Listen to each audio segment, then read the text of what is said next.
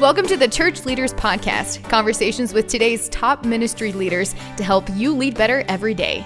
And now podcasting from scenic Colorado Springs, Colorado, here's your host, Jason Day. We have a fantastic episode for you this week. Welcome, friends, to the Church Leaders Podcast. I'm your host, Jason Day, and I had the honor of talking with Richard Stearns this week, president of World Vision. Rich has been leading World Vision for the past 20 years, and the kingdom work they have been accomplishing is absolutely incredible. Before coming to World Vision, Rich served as president of Parker Brothers Games and also as president of the fine china and crystal company Lennox. His leadership experience and wisdom truly is a gift to the church. Rich has written several books, including the best-selling The Hole in Our Gospel. Now, in this episode, Rich and I talk about the value and importance of a long-term view when it comes to helping communities in need. Rich shares some of the greatest leadership lessons he has learned, including 3 important insights about succession and stepping down from ministry leadership as he is preparing to retire from his presidency at World Vision later this year. Rich also encourages all of us to take up the Matthew 25 challenge. Now, I know you will love Rich's heart for the kingdom and for leading in a way that honors God, so please join me in my conversation with Richard Stearns. Rich, it's an honor to have you with us today. Welcome to the Church Leaders Podcast. Well, thanks, Jason. Great to be with you today. Now, you serve as president of World Vision US, and that is an organization that likely the majority of our listeners are somewhat familiar with. But for those who may not know about the work of World Vision, can you just briefly share a bit about your heartbeat and what you guys do? Sure, I'd be happy to do that. And I think, a lot of people think they know about World Vision, but they don't know as much as they probably need to. We're probably most known for our child sponsorship program, certainly within the church.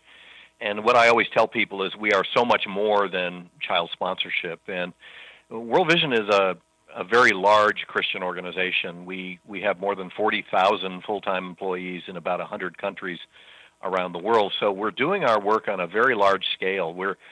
Most people are surprised to learn we're bigger than Save the Children, we're bigger than CARE, we're bigger than Oxfam, names that are very familiar to Americans. Right. And, of course, we're particularly proud because we're Christian. But you can characterize our work by talking about relief and development. And most people understand emergency relief. It's kind of like the emergency room of the world. And a little bit like the world's firefighters, we rush into the traumas in our world, whether it's a civil war or a refugee crisis or a famine or an earthquake or a typhoon or a hurricane. And we just try to help people that are in a desperate hour of need, just demonstrating the love of Christ to them at that time. And World Vision's become one of the largest relief responders in the world. And in fact, last year we responded to more than 150 humanitarian disasters, some small, some large, all over the world, all very different. So emergency relief is a critical part of what we do. But then development. Most people don't know what development is. And basically our development work, we go into some of the poorest communities in the world, and we walk alongside those communities for 10, 15, or 20 years to try to help them address the causes of their poverty. Why are you poor? How can we help you and your community escape from poverty? And that's where our child sponsorship program, the money from child sponsorship, goes to help us work in the communities that those children live in and to address the causes of their poverty. So, for example, 650 million people in the world don't have access to clean water. And so part of our program would be to help develop clean, safe water sources and sanitation programs so that all the children and the adults who live there have access to clean water, because water is so essential to a prosperous life. And we address things like health and agriculture and food, safe childbirth, disease management, economic empowerment, education, and of course Christian witness is at the center of our programs as well. Sometimes I ask people to think of a jigsaw puzzle, and global poverty is a pretty complicated puzzle. It has a lot of different pieces in it. And World Vision's approach is we try to bring all the pieces together in a community. So, again, food, water, economic empowerment and opportunity, education, spiritual issues, and health. Health is a critical component. And when you bring all the pieces of the puzzle together in the community, things really begin to change, and the community starts to progress and do better, and local leaders develop. And we like to say that we don't give people handouts. We like to give people a hand up, because all those people need really is an opportunity to let their God-given abilities and gifts flourish. And so we're trying to find ways to help communities flourish. I love that, Rich. Now, I love as you're talking about the development side, that you have this very long-term view. And I think this is something that, within churches and mission ministries and those types of organizations, this has been a conversation that, there's been a lot of talk around over the last decade or so, and that is this idea of a long-term view rather than just kind of popping in and popping out. And can you talk a little bit about why World Vision really focuses in on that long-term view, and why, as we're thinking about mission work that we might be doing from local churches into, whether it's into areas within the U.S. that have great needs or around the world, why we need to kind of think through that long-term view? Well, it's a very critical issue for church missions. What we've learned is that communities that are poor, they've been poor for centuries. I mean, this is not something that was just happened suddenly to most communities. And so the causes of that poverty are deeply, deeply ingrained in the community's values and belief systems and behaviors and culture. And so solutions for poor communities, whether they're in the United States or somewhere in Africa, the solutions are also long-term. There are no quick fixes to poverty. And so we've learned that over a number of years, you have to work with the community, addressing all of these underlying causes with the community. And it starts at a values level. What do you believe to be true? And that includes a worldview around God and who you are before God, but also many cultural issues. What are your beliefs about the role of women and girls in your village or in your society? And what is your view of children and the protection of children? And what are your basic views about things like integrity and honesty and honest business dealings and those kinds of things? So you have to deal with it at a values level, but you also have to help the community see that they have within them the God-given abilities to address their own problems. Because you can't solve people's problems for them, but you can help them to solve their own problems. So, for example, World Vision, we have many donors and child sponsors, and donors love to see things like water wells and new schools built and brick and mortar kinds of things which are very tangible. But it turns out the most important work that we do is what I call the software of our work. And when World Vision leaves a community after, let's say, 15 years, what we leave behind a parent-teacher association, parents organized to talk about education to the school system. We leave behind savings groups. We leave behind farmers cooperatives, women's groups, a water committee, maybe an HIV/AIDS prevention committee. There's a whole structure of local leaders organized around working groups and committees working on the problems that their community struggles with. So now they've got the capacity to deal with these problems themselves. They're organized. Leaders have emerged in the community, and the community is actually going to sustain the work after World Vision leaves. So yes, water wells in schools and those hardware inputs are important, but they're not nearly as important as what goes on between the two ears of the people that live in the community. What are they thinking? How are they working together to solve their own problems? So the net of that is that if you're a pastor or leading a missions program at your church, I always say go long and go deep. Don't get trapped into the ministry du jour thing where every year you got a different ministry idea, different ministry partner, and one year you're in Guatemala, the next year you're in India, the year after that you're in Zambia. These problems take decades to solve, and so a church that is willing to go the long haul, let's say at least 10 years, with a community internationally or even domestically, that's the church that's going to see change. They're going to see impact. They're going to see that it's possible to change communities for good over the long haul. And so we tend to be, we do short-term missions trips and things like that. We have to remember that however we put together our missions programs, there has to be some consistency and some depth to what we're doing if we really want to see lasting change. These Band-Aids don't work. You can go to Tijuana and build a house or dig a latrine, but that's a Band-Aid, and it's not going to bring long-term change to the community. Yeah, I love that. I love your view at World Vision of, that, like you said, that lasting transformation, that you come alongside of what God is already doing, and you encourage and empower the people who are there, so that really, in a way, it seems, Rich, and correct me if I'm wrong, but it almost seems like in a way you're kind of working yourselves out of a job. Like, you come alongside, but the end goal is that it's sustaining that lasting transformation when your team is gone and when your participation is gone, right? Yeah, that's a critical point, Jason, because I like to say World Vision is one of the few organizations that wants to say goodbye. Right. And if you look at a lot of ministries and organizations, they stay in a particular geography permanently. They're there forever. And it actually creates kind of a codependency relationship where the community has come to depend on the ministry, and the ministry and its donors have come to depend on the community. And so you get this unhealthy relationship where the community becomes dependent on you.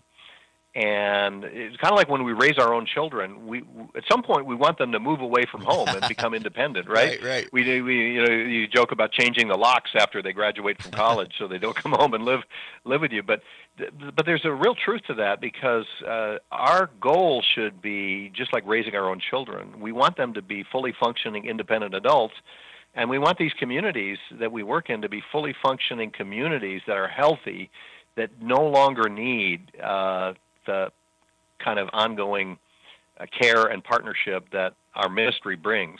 And so what we do at the end of our 15 years on average, we hand them the keys and say, you can drive now. We've taught you how to do these things. You can do this, and we're going to move up the road 100 miles because there's a community there that is where you were 15 years ago, and we want to build their capacity as well.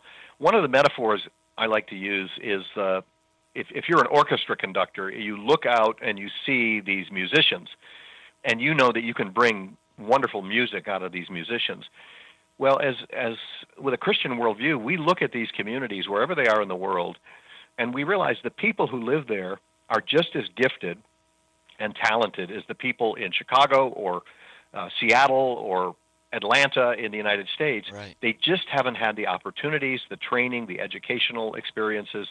So our job is to bring out God's giftedness in that community, bring out the creativity, the entrepreneurship, the leadership, develop the leaders in that community, because they're just as talented as we are. They just haven't had the opportunity to bring out their giftedness and their talents. So that's a very different view of poverty than a secular organization might have, looking at people who are poor, and they would just see deficits, Right. We see gifts where others see deficits. Man, I love that, Rich. That's beautiful.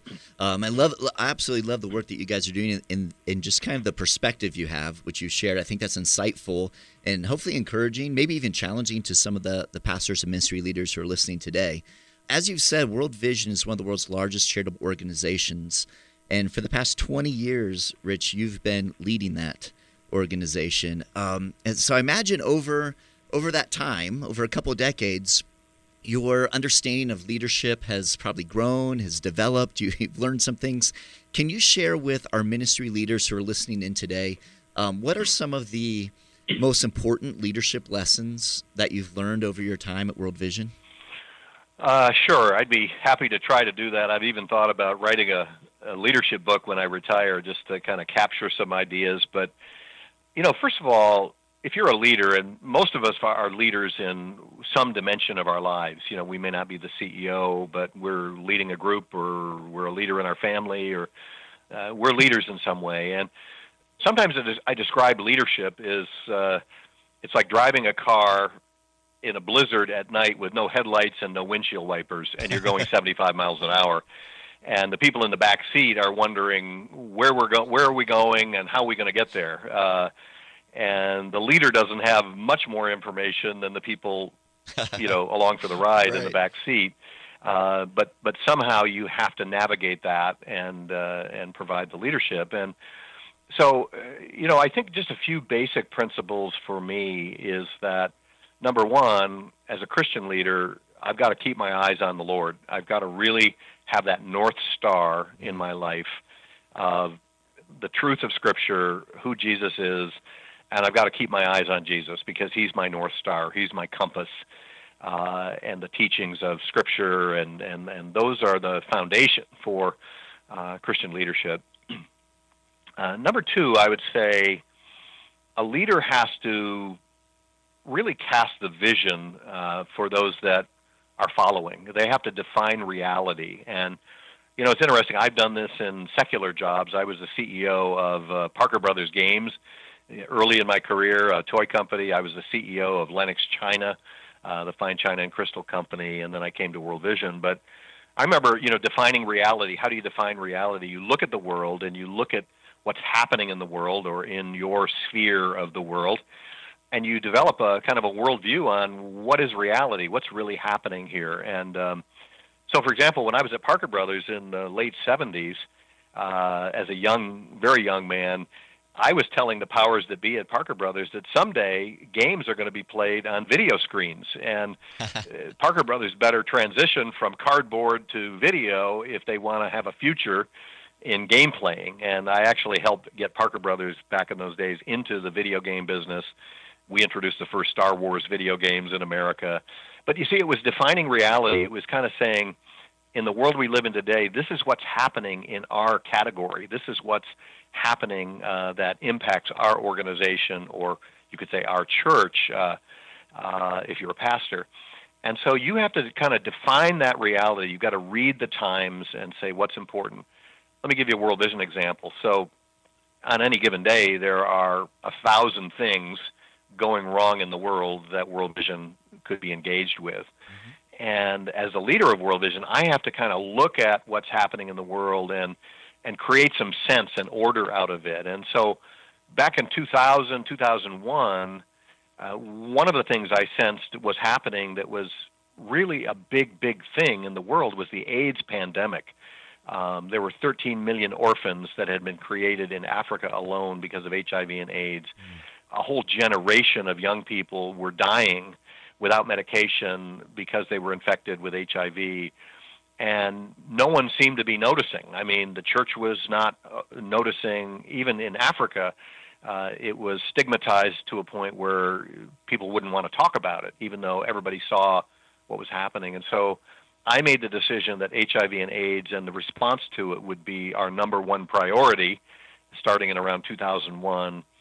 And we took that message to the American church, and at the time it wasn't a popular message because there was so much stigma surrounding HIV and AIDS at that time. Mm-hmm. But we had to communicate to pastors and church leaders that this is a widow maker. It is leaving women behind with children who are becoming orphans, and if for no other reason, we have to care for widows and orphans in their distress. And so we tried to rally the American church along with other leaders and Christian organizations, and I'm pleased to say that the American church responded in remarkable ways between 2000 and, let's say, 2006. Our government passed the largest foreign assistance program in our history since the Marshall Plan. It was the PEPFAR initiative under President Bush, AIDS relief for Africa. And we were able to be influential enough that collectively we turned the tide on the AIDS pandemic in Africa largely because of a Christian response to the issue. And so that was just one example of trying to read the times and say this may be more significant and more important than the other things that are happening. More recently, I did that with the refugee crisis that we're seeing around the world, and trying to rally Americans to care about these refugees and what was happening to them. So that's number 2 on my list. 2 quick ones to give you. Yeah.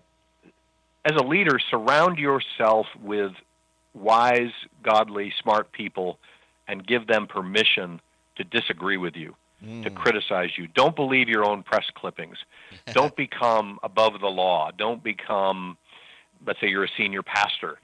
Make sure you're surrounding yourself with people that will speak the truth and love to you and disagree with you if they think you're going in the wrong direction.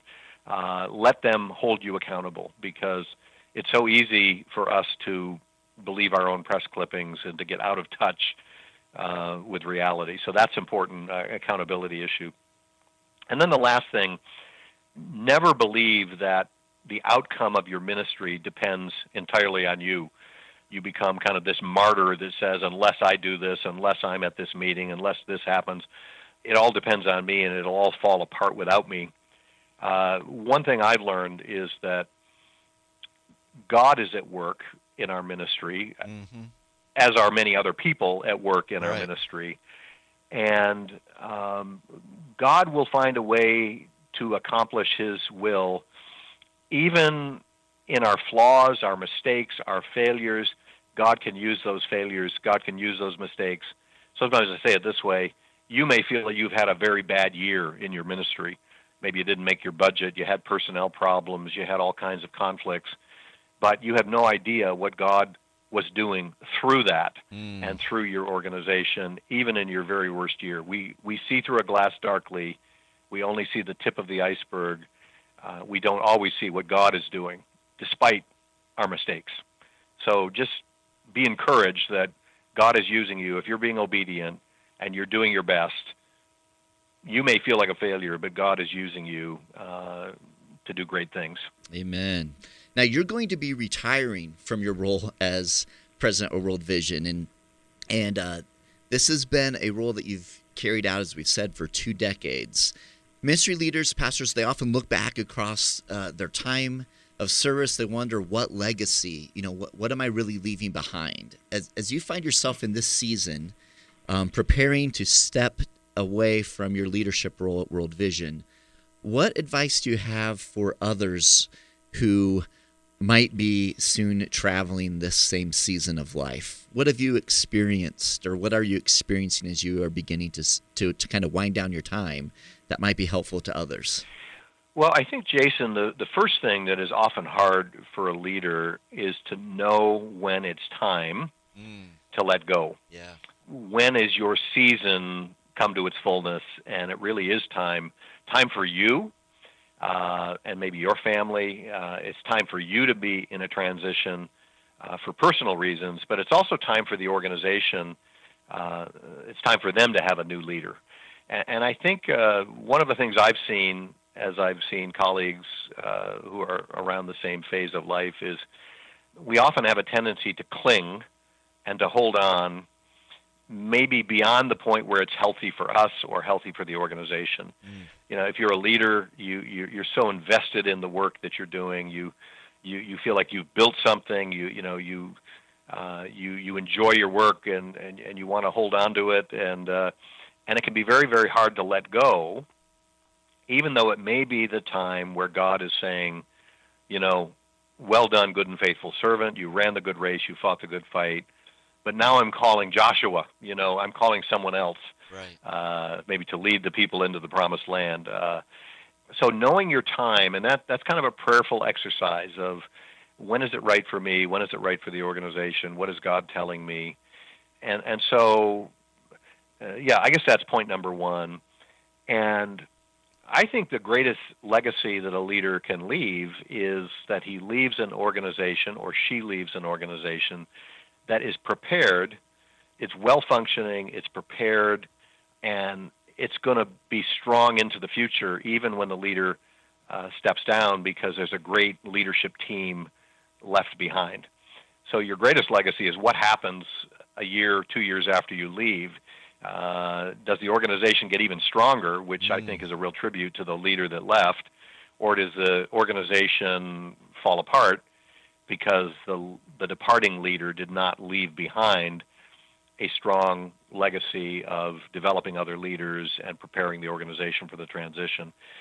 So I think that's important. And so in my own transition, I let the board know about 2 years ahead of time. I said, look, my intention is to step down in about 2 years.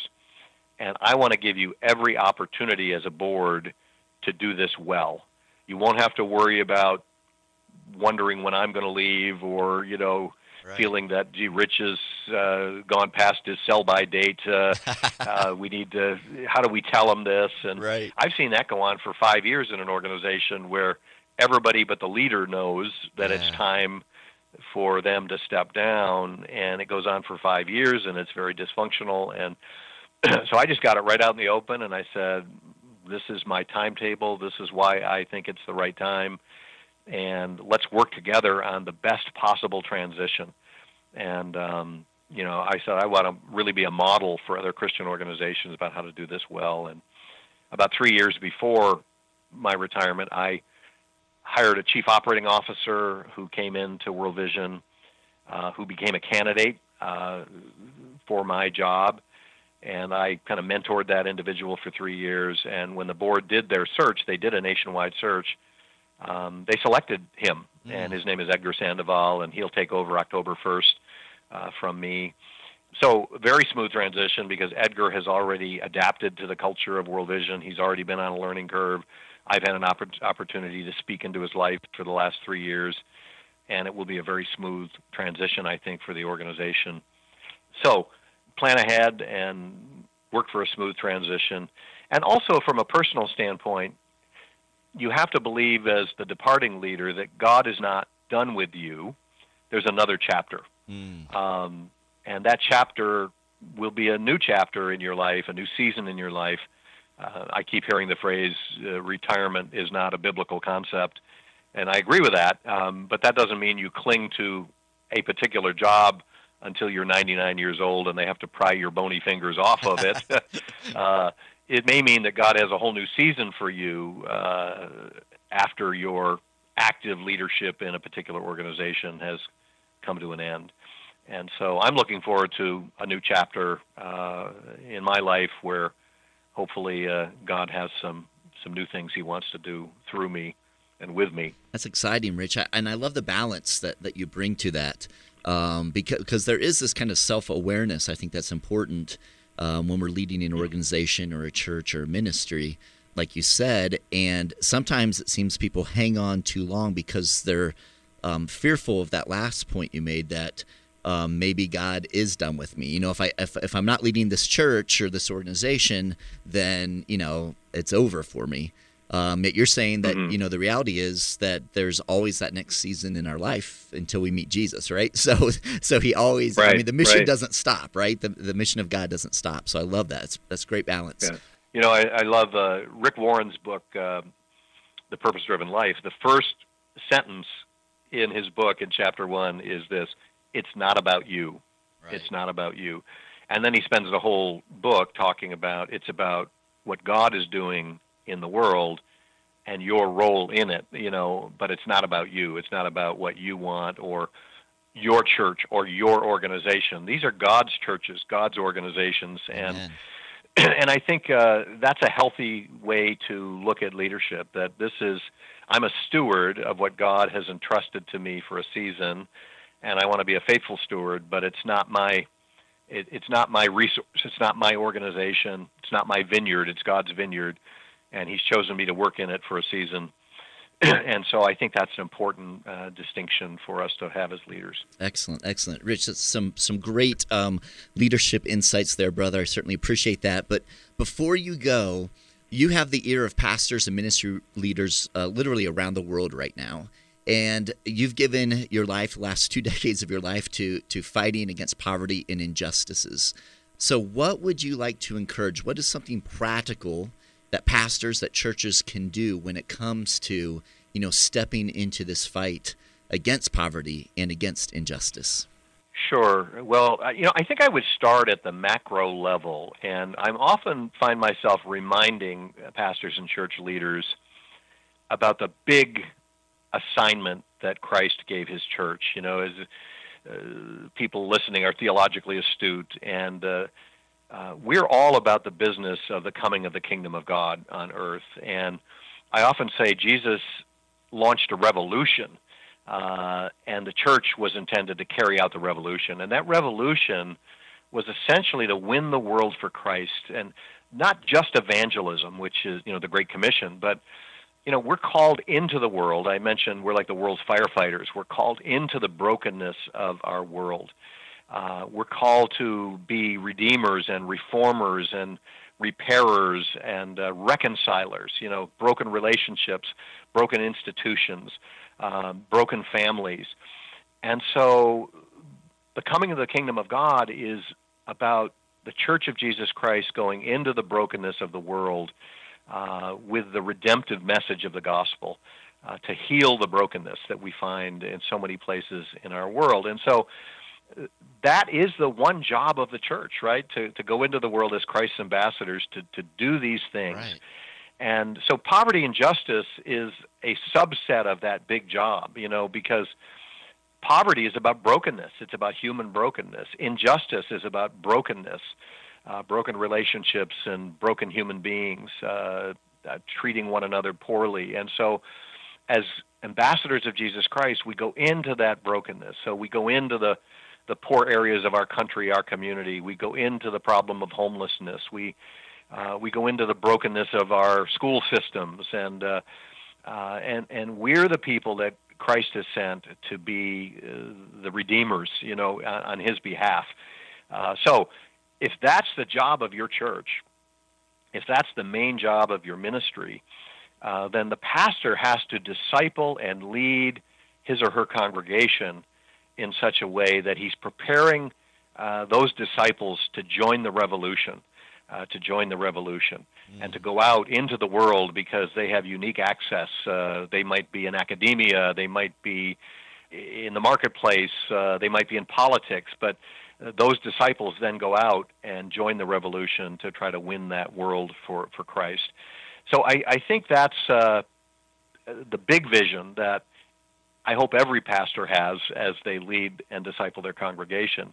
And when you keep that big vision in mind, you try to prevent yourself from being sidetracked by all of the countless things that come across your desk every day that can distract you from the main thing. Stephen Covey, the famous business writer, had a great sentence. He said, the main thing is to keep the main thing the main thing. And in our churches, the main thing is Christ's assignment to change the world, to build disciples, make disciples who would change the world and win it for him. And so as pastors think about doing that, how do you take a comfortable American congregation and expose them to some of the brokenness of, the developing world and the refugee crisis and hunger and famine and people without clean water and human trafficking, and there are terrible, terrible things happening in our world, and yet our churches are called to be part of the solution to those problems. And so you have to speak about these things in your churches. You have to speak about them from the pulpit. You can't plug your ears and close your eyes to what's happening in the world or in your community. So how do you do that? Well, World Vision is always trying to come alongside churches and pastors to help them in this discipleship journey. How can we help you engage your congregation in some of these issues? And let me just mention one program. Certainly child sponsorship is a program that helps do that, because when you get to know a little boy or a little girl in a poor country, and you can pray for that child and your children can pray for that child, that's one way of giving your congregation a glimpse into poverty and injustice in our world. But we've got a newer program we call the Matthew 25 Challenge, which I really love. Matthew 25 is that wonderful passage where Jesus says, I was hungry and you gave me to eat. I was thirsty and you gave me to drink. I was sick and you visited me and cared for me. And he goes on to say, whatever you've done for the least of these brothers and sisters of mine, you've done it to me. And it's probably the most profound statement our Lord makes about his love for the poor, his concern for the poor. And so the Matthew 25 challenge is something we offer to churches where you start it on a Sunday and you ask people to take out their smartphones. Probably they've already got them out anyways while you're preaching. And you sign up, you send a text message to World Vision with a certain number, and you register for the Matthew 25 challenge. And right away you get a confirmation, and then every day for the next 6 days you get a daily challenge. You get some daily videos, short videos you can watch. You get some daily scriptures to read and reflect on. But one of the challenges is to skip a meal one day, to identify with the phrase, I was hungry. One of the challenges is on a particular day, you drink only water, no coffee, no soda, no fruit juice, only water, helping you realize how important water is. I was thirsty and you gave me to drink. One night, and this is fun for families, you have to sleep on the floor in your home. Your whole family has to sleep on the floor, and you're identifying with what it feels like to be a refugee or to maybe live in a mud hut where you don't have a bed or a mattress. And by the end of the week, you have a real understanding in a visceral way of what it might feel like to be deprived or to be poor. And then that following Sunday, the pastor brings a message on Matthew 25, and maybe there's a sponsorship Sunday where you have an opportunity to actually put what you've learned into action. So it's the Matthew 25 Challenge. You can find it on our website at worldvision.org/Matthew25. And we provide everything a church needs, including sermon notes if the pastor wants that. And at the end of that time, you've helped your congregation understand a little bit of what it feels like to be one of the least of these in our world. That's excellent, Rich. I love it because it's experiential, so the whole family can get involved. The whole church gets involved, families get involved, and really helps open some eyes to the challenges that people are facing all around the world. So awesome. We'll have a link to that in the show notes. So if you guys want to learn more and you didn't get that, you can check out our show notes, and we'll have a link to that. Super exciting. Rich, I just want to tell you it's been an absolute honor and privilege to have you with us on the Church Leaders Podcast. Your leadership over the last 2 decades at World Vision has had a massive impact on the kingdom, and we're so appreciative, me on a personal level, and then our entire organization here, for all that you've done for the kingdom, for speaking into the lives of our pastors and ministry leaders, and for continuing to encourage people to live out Matthew 25 and what that means for us as Christ followers. So thank you for your time with us, brother. Certainly appreciate it. All right. Thank you, Jason. It's been great to be with you today. I appreciate you taking the time to be with us on this week's episode. Every week as we are putting the episodes together, we're thinking of you, our pastors and ministry leaders, and striving to provide insightful and inspiring interviews as you seek to grow as a kingdom leader. So we hope you're finding value from the Church Leaders Podcast, and if so, we'd certainly appreciate you taking a few moments to head over to iTunes and leave us a review. Your positive reviews and ratings help other church leaders more easily find our podcasts, so they too can benefit from these interviews. Again, we thank you in advance, and if you have any comments, any questions, suggestions, or ideas for guests, I would love to hear from you. You can send me an email to podcast@churchleaders.com, or you can connect with me on Twitter. Finally, you can find this podcast as well as other great faith-based podcasts on the FaithPlay app. It's available for both Apple and Android, and so we encourage you to check that out as well. So until next time, this is Jason Day, encouraging you to love well and lead well.